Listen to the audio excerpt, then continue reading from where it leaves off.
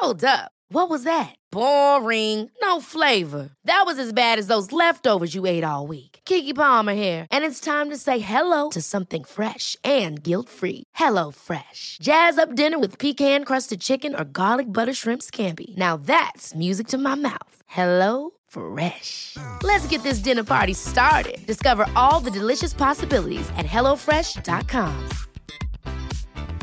Want to get a chiseled look in the jawline? Sculpt and shape your jawline with added volume from Juvederm Volux XC. Juvederm Volux XC is an injectable gel specifically designed to be robust enough to improve moderate to severe loss of jawline definition. And it is the first and only hyaluronic acid filler approved for the jawline. Add volume to your jawline for a chiseled look with Juvederm Volux XC. For important safety information and to find a licensed specialist, visit juvederm.com. That's JUVEDERM.com. Not for people with severe allergic reactions, allergies to lidocaine, or the proteins used in Juvederm. Common side effects include injection site redness, swelling, pain, tenderness, firmness, lumps, bumps, bruising, discoloration, or itching. There's a risk of unintentional injection into a blood vessel, which can cause vision abnormalities, blindness, stroke, temporary scabs, or scarring. Talk to a licensed specialist to find out if it's right for you. Visit Juvederm.com. That's JUVEDERM.com.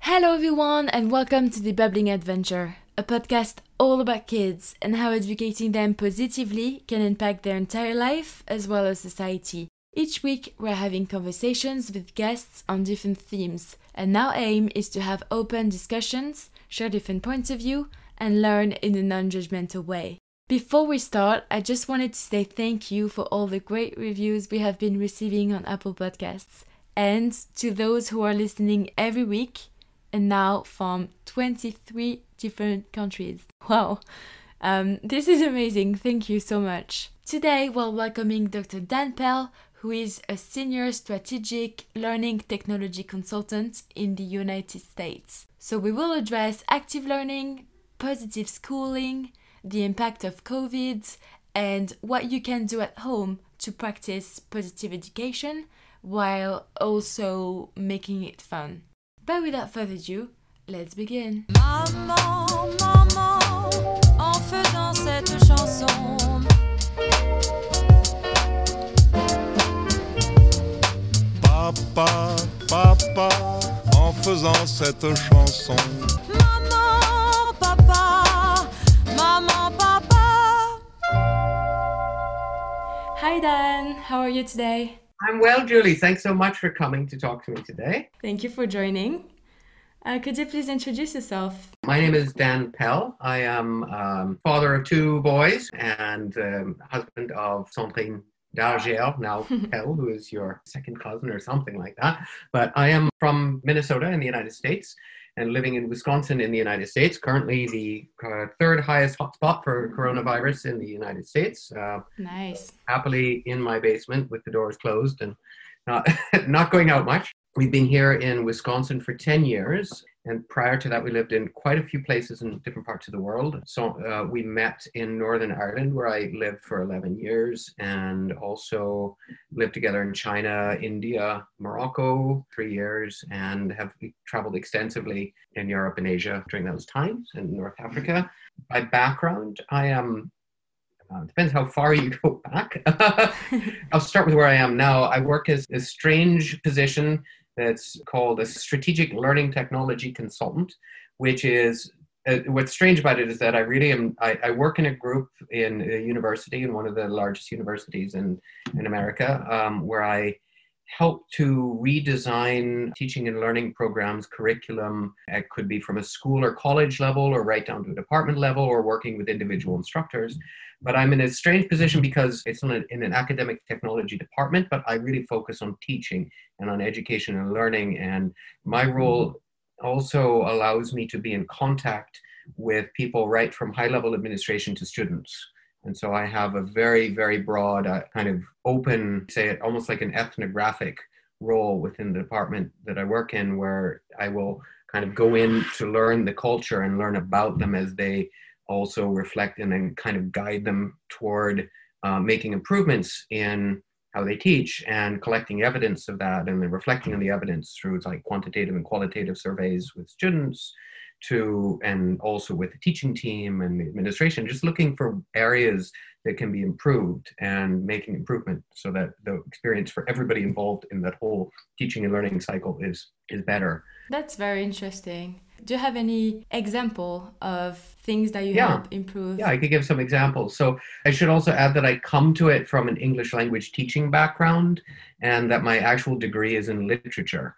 So I have a PhD in literature and moved into English language teaching by way of, because I kind of fell in love with the teaching practices and the people that I was teaching, the variety of people I was teaching. So this role that I took ended up kind of drawing on those skills that I learned as an English language teacher, which is a really vibrant field, working with all ages and backgrounds of students. And so an example, I worked until the COVID-19 crisis, where I joined kind of the general university emergency response, like transform any department that needs it in any way, working with instructors. Before that, I was embedded in the Department of Anthropology, specifically in cultural anthropology, and in the College of Engineering in material science and engineering, mechanical engineering, and engineering physics. So, opposite spectrum in terms of the content and the methods and everything, but the common practices that they needed in order to teach effectively were things that I was really very expert in from all these years as an English language teacher. And that is being very student-centered and there's a buzzword in American third-level education right now called active learning. And that means that people are actively processing the information and like engaging interpersonally and talking through as they learn, and that they don't sit down. And the cultural anthropology course had 450 people in the room, but you still had to pause the person who's speaking in order to give the people in those chairs a chance to turn and talk to each other and, challenge them and get them to think and to reflect and to take chances and predict what's going to happen. And all of these things had to happen even in these very large classes. So the example, I guess, two examples. The cultural anthropology course, we did a lot of development on looking at how it was being taught by a team of people, that there was like one lead instructor and 10 or 11 teaching assistants who are graduate students who come in and out. And we saw that there was a lot of tension between those two levels. I saw out of just from being in the room, and that the tension, a lot of it came around the work that was involved. And like, there was a lot of inefficient work, like too many assignments, too long, too much grading, no rubric, not able to, just not really fair to those students coming in as grad students to teach it. We spent a lot of time looking at how can we improve it, and was like, well, let's create resources that everybody can have. Let's look at how you meet together, and do you communicate respectfully with them, and do you involve them in the decision making, and do you help them to set the objectives? And a lot of all of that work started with like, what's our objective? What's our learning objective for this course, for this topic? Let's write those. Let's plan the course to meet those. Let's make sure that our assessments and our tests and all these other things are also checking those. And then let's involve them in writing that too, so that everybody understands that this is what we want the students to be able to do. This is how we're going to get there, and not be like handed a book and a test and told, teach this. I guess a more coherent single example is in the material science and engineering course. That one was interesting because there was one instructor who was at the end of his career. He was over 70 years old. He was from Iran and had been teaching. He's very expert in his field, which is looking at atoms, like the interplay of atoms and how that makes materials have properties that we use. And it's kind of like magic, when he looks into like the level of minutia that he would go into in the field. And his approach to the teaching was just, well, I know it all. I'll go into the room and tell them. I'm an expert. I'll tell them. They'll listen, and then they'll learn. And doesn't work like that. You remember like 10% of what you hear when you're sitting in a lecture. And so we had to really rethink, like, why are the students, like, they're getting the questions right. They can answer these math questions, but they have no idea why they did it.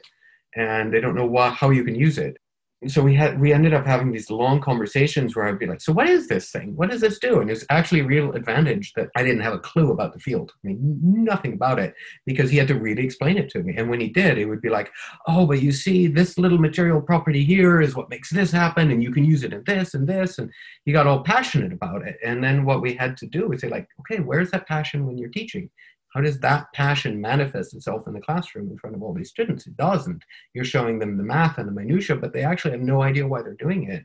Let's bring in those examples. Let's explain. Let's start with where you're going to get, and then go back to, okay, and this is how you can get there. So we ended up creating these projects that the students would do in the classroom, even though they were in an introductory level course, looking at a particular material and coming up with their own hypothesis about it, and then presenting it as if they were experts presenting to another expert. And for him, he went through this radical transformation in how he taught and how he engaged with his students, which is really amazing, because he was, someone who'd had a whole career doing it one way, and then suddenly turned around and transformed into doing it another way.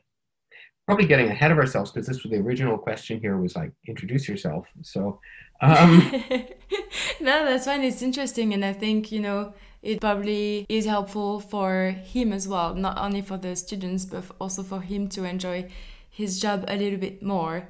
And so I know that you're raising your boys with positive education, but I'm curious to know when you found out about positive education. Was it in your previous life of teaching, or did you really find out about it when you were raising them? How did you come across that? It's a really good question. It might take me a long time to answer it. I'm trying. I would say, as I kind of alluded to earlier, my whole career for 21 years now has been in education. And that's not to say that I trained up to raise kids, because it's completely different being a teacher. And it's funny, I actually taught a lesson to a group of kids from the neighborhood yesterday, as I would teach professionally to a group of children. And my son was kind of blown away, because he thought, like, why were you fun? How come you were like that? It was like, you made us play games, and it was really fun. I enjoyed it. And it's like, I think it was the first time he ever saw me with my teaching hat on, because he's only ever seen my parenting hat. So I think as far as raising children, I'm making it up as I go along. I definitely have drawn lessons from the background in teaching and learning that I have, and in some of the training that I've done in the places that I've taught. I've taught children and adults. I've taught people who speak the same language as me, and people who are learning that language and using that language to teach them. And I've taught people how to teach. And so there are definitely lessons that come out of that, and that definitely molded me as a person. But in terms of raising with positive education, I think it's also just a lot of it comes from self-reflection of like, what worked for me, and what were those, what were the moments that I remember growing up at any age, right up through college, where it's like, I'm really learning this, I'm getting this is working, I like this, I'm happy about this. And what are those things that happened that afterward I'm like, man, the only thing I learned out of that is I never want to do that myself. I don't want to be that person. And that's certainly part of the journey that I went through as an instructor. When I tell the story of why I got into English language teaching at the end of a PhD in literature, when the natural course was to go into teaching literature and being a faculty member and writing books about literature and so on, part of that was like, I just went through an education where nobody told me how to teach. Nobody ever explained that there was something you could learn called teaching. They basically just took it as like, it was going to come to you, and you're the expert, you just show up and people will learn. And I know I need to learn about this. I want to be trained. And so I was trained in methods that are very much focused on being student-centered, in that it doesn't matter how well I know something, that I can be the world's greatest expert and be a terrible teacher.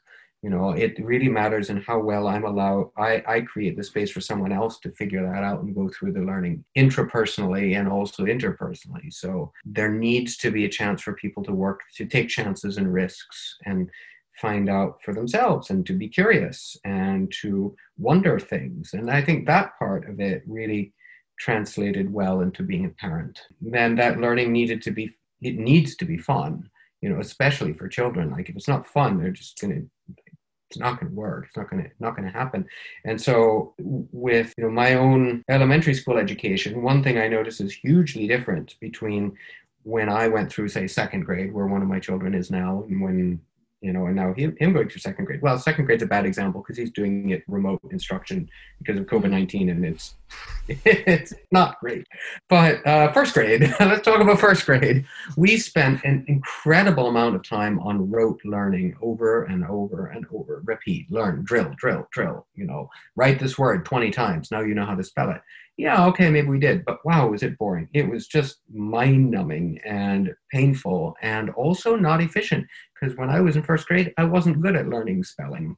And now they're much more focused on when's the right time for that to develop. And actually, they found that you can spend hundreds of hours force-feeding people when they're the wrong age and wrong level of development for it, or you can wait a few years and they might just pick it up anyway, or they need much less of that effort. So that's changed a lot. We have the benefit where we're living of being right next to, in America, your school is based on where you live. You live in a neighborhood that's covered for those schools in the immediate vicinity. And so that does mean that, people choose where they live partly based on school districts. And we are fortunate that we chose to buy into what is a very good school district, I think. And it's a neighborhood that people move to because of the school district. So that's great.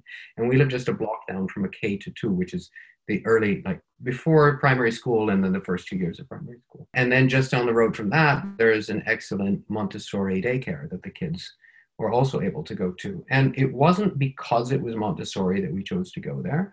It was because that wasn't a bad thing, but it wasn't the reason for it. But it was to do with how much we could see they cared and the warmth of the people in the school and the interest in the children and their support for the children. Mm-hmm. And Montessori, some people really believe in that method for right through high school. And that may work. I don't have the only person I can say that I know who went through that was someone I knew when I was in high school. But anyway, the Montessori daycare, I think for early childhood, it's excellent because they really do recognize that children are at different stages and different, not just at any given year, but like any given moment that the children just might be going on a totally different wave. Like, I want to sit, I want to run. Okay, you sit, you run, fine, you'll swap. While they still focus on building, the respect for one another. So like, okay, but this is my work. Don't come over and step on my work. And if you do, we're going to go talk about it. And I think we did pick up some of those practices also at home. One thing that came very naturally to us is that we've always tried to have the children see the consequences and to see whatever they're doing at any time is like, if it goes well, if it goes badly, it's choice. And it's like choice is the problem. Like, what was the choice you made there? How could you have done that differently? That kind of conversation rather than about punishment and like imposing, because in the end, for people to make good choices, it has to come from them. It can't just be like, oh, I'm afraid of being punished and that's why I behave well or badly. In that case, you're just going to learn to hide it better, which happens. Definitely not a perfect parent, nor do I ever expect to be. But, one of the things I've noticed with the kids is that some of those values, those lessons that we really try to impart, like talk through your problems, share how you feel, and with an apology and try to, repair the relationships if you get into problems with someone, and that, these things will pass and you get back to being friends with people quickly. For the little kids, it's all really important. We see that that's how they behave with their friends, and that's how they behave when we're not around. They might not choose to behave that way with us, but when we're not there, they often do. And so it's like, oh, okay, that went in. That's nice. Glad to see that. Yeah, no, good positive changes. And yeah, it's like, I think it's good to have this like positive education also installed at home. And that leads to my question, what would you advise to someone who, for example, they don't have, because Montessori school is quite expensive, or they don't have any like positive schools sort of like in the neighborhood. Is there anything that they can do at home to still get that trust and communication? And is there anything that you would recommend that works? It's a good question. We were fortunate in that the school that we went to, the Montessori school, was no more expensive than any other daycare around. Daycare in the United States is just insanely expensive, and like a third or up to half of people's income can go into daycare, so it's like crazy expensive. Oh wow.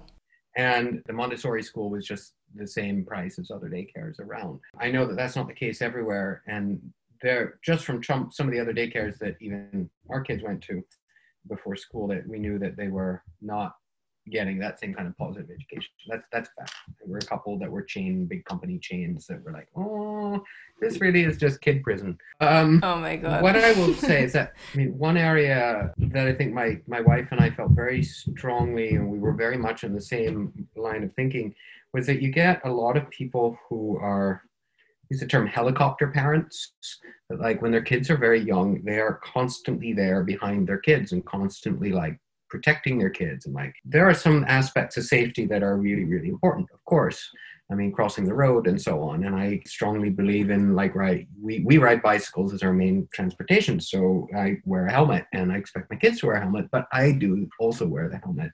But when they go to a playground or if they're outside running around or whatever, we would run into parents who were not only like around, they were right behind their kids and like hands out and like, who's he gonna fall?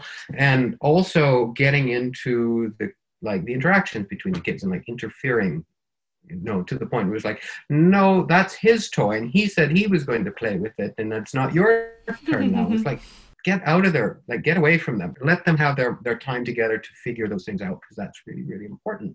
And so that's something that they do in the Montessori as well. It's like really try to not interfere with the kids doing the things that the kids are able to do, and to give the kids a responsibility for doing things early on.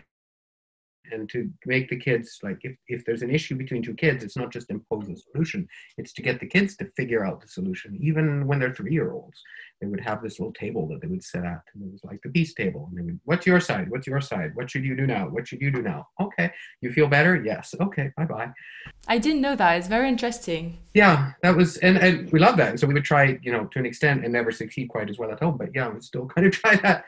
But it was like the interactions in the park, when you run into someone you don't know, and you would have parents who really wanted to be in the middle of it and to control it. That was a problem, and that was never us. Like, we used to take our son Ian when he was like 1.5 to a playground where he definitely looked way too small to be doing what he was doing, but he was doing it, and that was what he did. He would climb up these structures, and it was like, it doesn't look like he's old enough to walk. Should he be climbing that? Well, yeah, he does. That's him. That's what he does.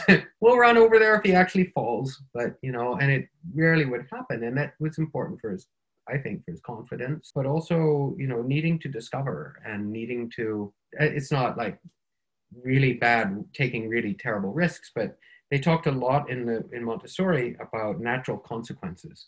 And it used to drive us mad in spring, especially because here we get a lot of snow, and then the snow melts and it just turns into mud. There's just tons of mud. And the natural consequences were, if you play in cold, icy mud, you'll be dirty and cold. And in that case, that one used to drive us mad, but because then you would go and you'd pick up, and for 1 month of the year, you would pick up this sort of brown, sticky, like strip him down naked before you put him in the car kind of child.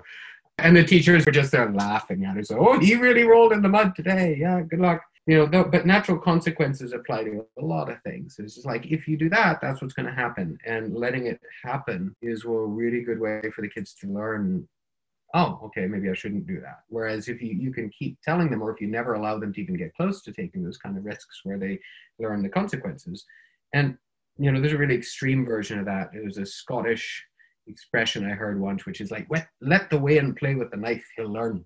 It's like, well, maybe we don't quite give the kids knives to play with, but at the same time, there is something in that. It's like, hey, if you run that fast on the grass, you might fall down, or if you run, that kind of thing. It's like, obviously with limits of like, don't let them get close to drowning.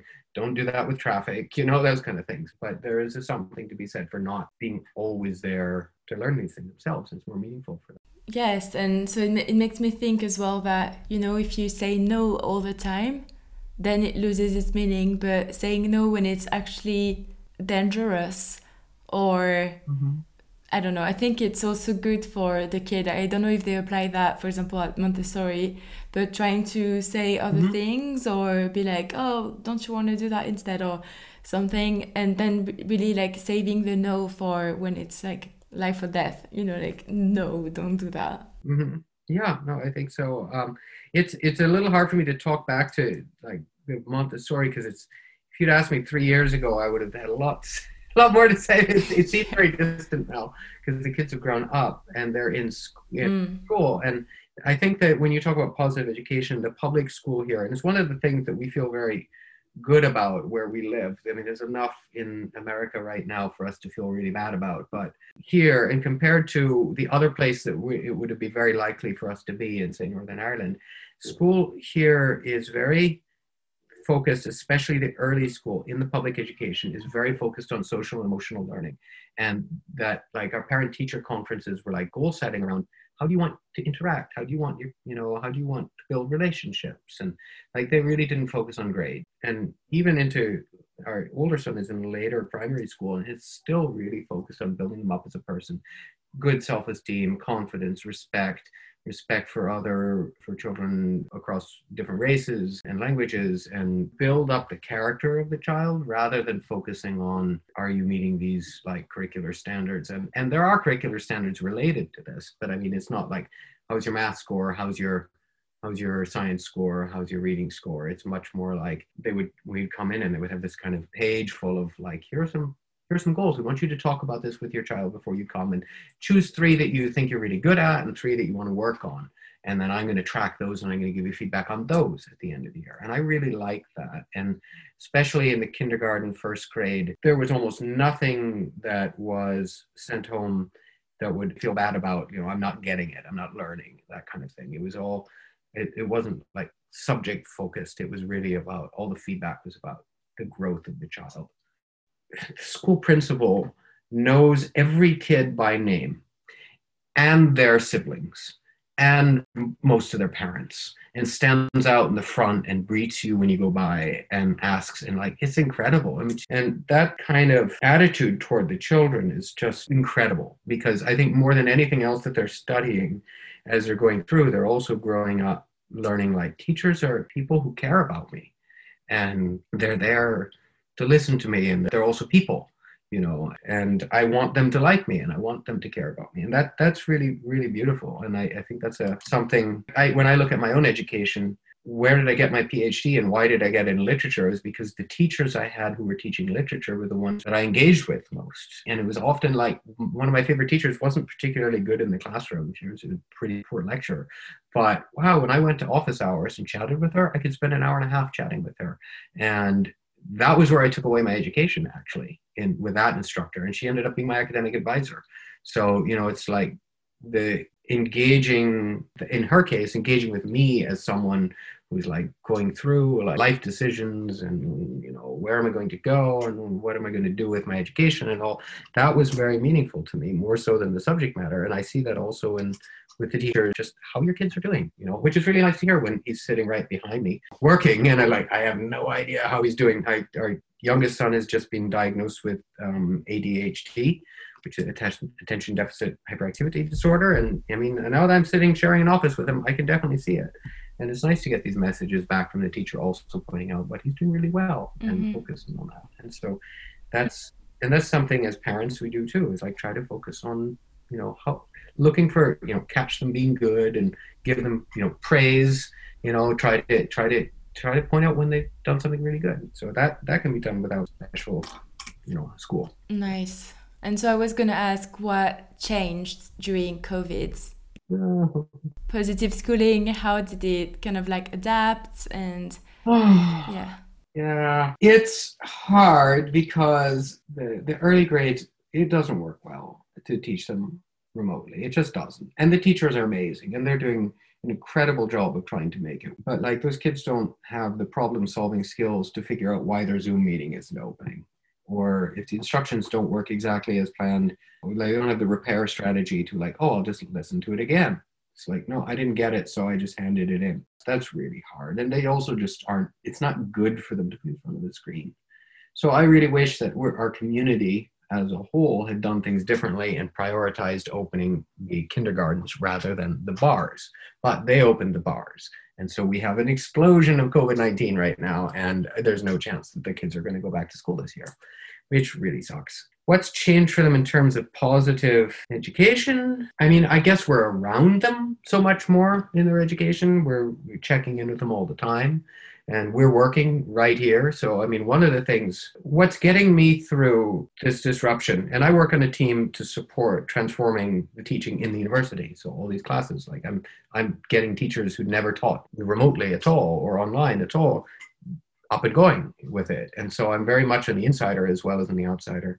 What's getting me through this for the kids is recognizing that they're not the first generation to go through a massive disruption in their education. I have one of the most intelligent and worldly and passionately caring people I've ever known grew up during the Blitz in World War II in London. And her education was completely disrupted. She was shipped out to the countryside, you know. That generation didn't turn out to be a failure. That generation turned out to be an incredible generation. And what we learn is not only what is in our school curriculum and our school textbooks. Our kids are learning something really profound right now, which is resilience and the value of everything outside of the school. And to their learning, you know, for American children, it's the first generation in a long time, you know, to recognize that they're part of the world and that the world's problems are our problems. It's very easy in America to not think that way. A lot of Americans really think of themselves as being above, apart, outside. You know, war isn't fought on our soil, it's fought somewhere else. 9/11 happened here. That stands out because it's the only thing of its magnitude to happen in the country for like 50 years. You know, it's that all the tragedies take place elsewhere and you watch them on TV, and maybe it's, you know, maybe America's part of that, but it's not happening here. This is happening here. And this generation is learning that they are affected by what happens outside in the world and that their choices also affect the world. And that's a really profound thing. I think this generation is like, they're not going to be blasé about climate change in the way that, say, my generation is, or my parents' generation. They're going to be familiar with something huge and threatening that they are part of, even if it's they're only part of this one little piece.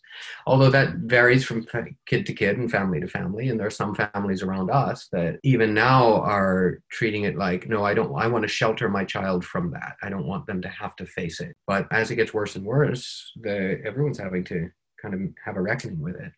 And that's learning. That's a really profound lesson that you couldn't possibly replicate in school. And so what I see as, you know, part of this year's task is just to keep my kids aware of that. Like my son, my fifth grader, comes home and reads the newspaper and asks really good questions about what's going on. And it's like, yeah, let's have that conversation. Let's talk about those issues, because he shouldn't be sheltered and away from it. And let's talk about what we're doing and how that affects other people and consequences of that. And that's something that I feel pretty good about, is that we're walking through this together, and we're kind of walking through it with our eyes open and recognizing that we're learning a lot from it. Yeah, education, school is disrupted, but it's like life is school too. Yeah, I really like that. It's very interesting. Is there any advice that you would like to share? Or final advice, should I say?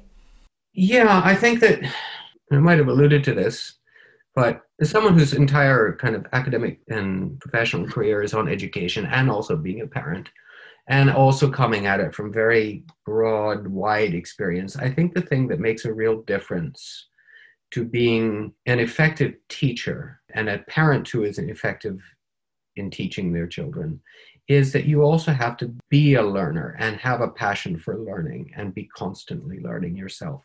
And that may mean that you are learning from your kids, and that may mean that you take something on, you know, that you've never done before, and you show them that you're not great at it, but you are showing that you're learning. You know, for example, my wife is learning piano, my son is learning piano. I started in my son's Kung Fu class, and for a while we were in the same class, and he was like 5 belts ahead of me. He still is, but he's in a different class now. But also, like, I'm learning a language at home, I'm a musician, you know, I perform at home and I teach them songs, and like, to show that you are also learning. That's not just something you do in school and then you move on, and that like once you're an adult you're an expert. It's like, no, we are all learning all the time, and it's hard and frustrating. And I think going through that yourself visibly to them really makes it possible to be authentic when you give them advice And when you share and be willing to be vulnerable in that, and to share what's hard for you and what's frustrating for you, and talk about what you did in school that did or didn't work, and recognize that, bad behavior, well, yeah, I did that too, and I remember when that happened in my class. That kind of thing is like, just not to be an adult who is like, I'm the adult, I'm the authority, I know everything, and listen to me, and much more of it like, I'm where you'll be someday, and I was where you were, or where you are. And in some ways, I mean, if you can find those moments when the kids know something better than you, celebrate that and make them really aware of that. And don't try to keep that. I think it was kind of old school approach to parenting of like, father knows best kind of thing. It's like, no, those are definitely things that kids know better about.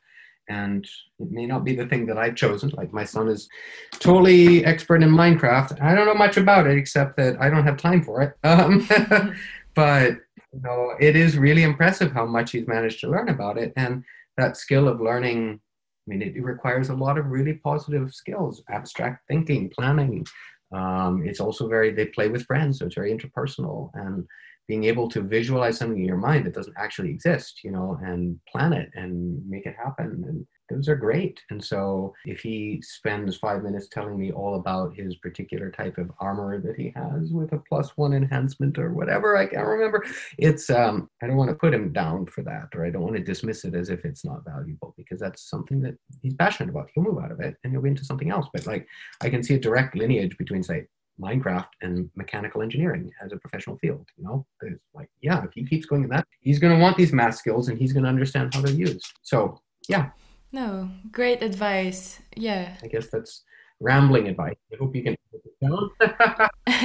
No, I think it's great. And I truly think as well that education doesn't start or end when we finish school, and that we have to keep on learning. And it's not just that, it goes like way beyond. And this is also what makes it interesting. But obviously, if you don't use your brain, even when you're, 30, 40, and any age, it's not good for you. So I think it's also good for kids to know that, and it's a good example that you set for them. But one more thing I'd like to say about continually learning like that is that, as a language teacher, language teaching is unique, I think, in that you really, you learn a language in order to use it outside.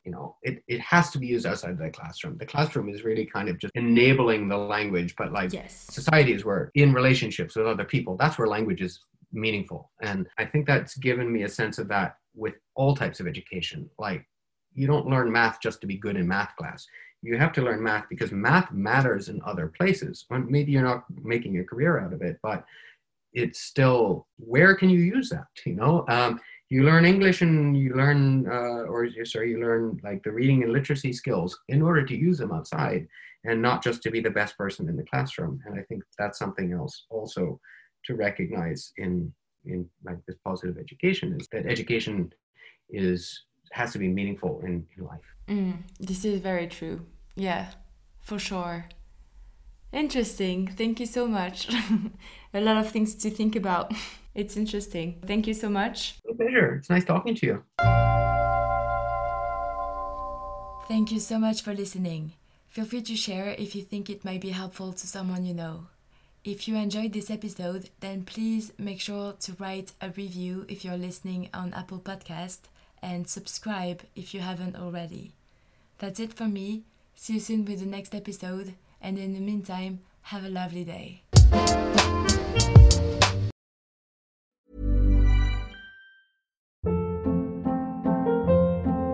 Hold up. What was that? Boring. No flavor. That was as bad as those leftovers you ate all week. Keke Palmer here, and it's time to say hello to something fresh and guilt-free. Hello Fresh. Jazz up dinner with pecan-crusted chicken or garlic butter shrimp scampi. Now that's music to my mouth. Hello Fresh. Let's get this dinner party started. Discover all the delicious possibilities at hellofresh.com.